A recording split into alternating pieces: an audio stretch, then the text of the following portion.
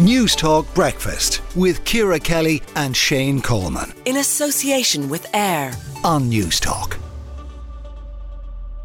Senior RTE figures may be brought before the Dáil's Public Accounts Committee to be quizzed on the finding of that report on Toy Show, the musical. Look, you probably know at this stage, the report found the production overstated sponsorship revenue raised by €75,000. Some internal figures admitted there had been little interrogation of the finances behind the project. Ciara, what's your take on it all? I found yesterday probably the most disappointing and disillusioning of all the days that we've discussed the RTE scandal, to be honest, because I was hoping that when this report came out that we would have something approaching a feeling of accountability. We have no names, we have numbers. We have person 1 and person 6 and person 5. We have 5 people still on the RTE board who were there when all of this took place. The RTE board, I don't know if it was ineptitude, I don't know if it was a misunderstanding, I don't know. But to think that the people who are supposed to be steering the ship in RTE sort of said, well, it was a fait accompli. What could we do? They'd already booked the venues.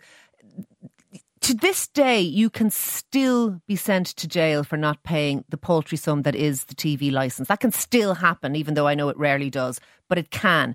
And yet, we don't even have any accountability around the squandering of almost 3 million euros of taxpayers' money on this. It's deeply depressing. And for the first time, by the way, I'm a real believer in public service broadcasting. I do believe people should pay the licence fee, but for the first time, I understand why somebody wouldn't want to, because I don't think there is accountability here, and I think it's deeply disappointing, Shane.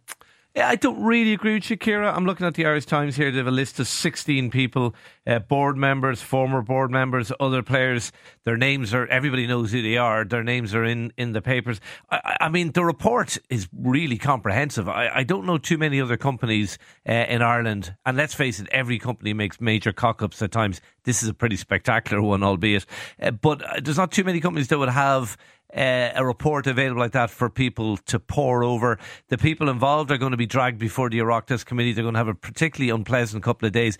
The board, all those board members who are remaining from that time, I will be gone in a year's time. Will we? Because Siúni Rahilly yesterday said she had full confidence in all 5 of them. Yeah, but she's going to have to say that. But I don't see those board members staying on. That is what I think should happen. I think their position is untenable. Yeah, I have no axe to grind. But you can't have accountability, and if they go, they will not appear before the Oireachtas committee. So we can't have it both ways. If we want them to appear before the Oireachtas committee, we have to leave them there as directors. I think I personally speaking, I think we have enough answers. I'd like to see some heads roll on this. I think this has gone beyond a joke. Then we're in the French Revolution kind of territory. Let's Shane, heads on plates. We absolutely are not in the French Revolution. We know that there was a squander. We know that, there was accounting practices that were absolutely irregular, an overstatement of sponsorship. We know that the Risk and Audit Committee wasn't allowed to get involved. This was presented as a fait accompli. Contracts already signed before the board even knew this was happening. Ticket projections that were ludicrous. Yeah, there was I know. Huge ineptitude we have here. the full picture. I have no confidence in the board. Okay, that's my point. We have the full picture. Well then why do we have to wait before people are let go? If you want accountability, you can't question if those people are sacked as board members now, they will not come before. We saw what happened with Dean Forbes. What more do you want to know?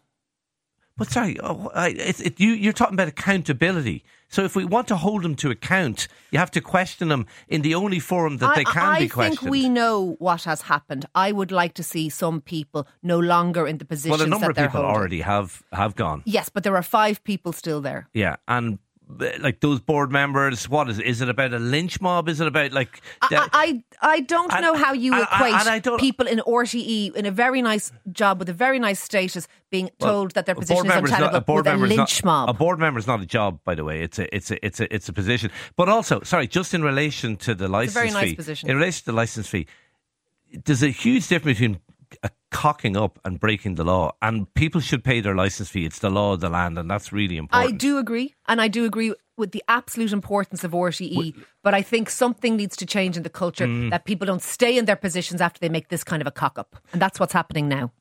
Well, we'll see if it's what happens, but let us know what you think. 087 1400 106.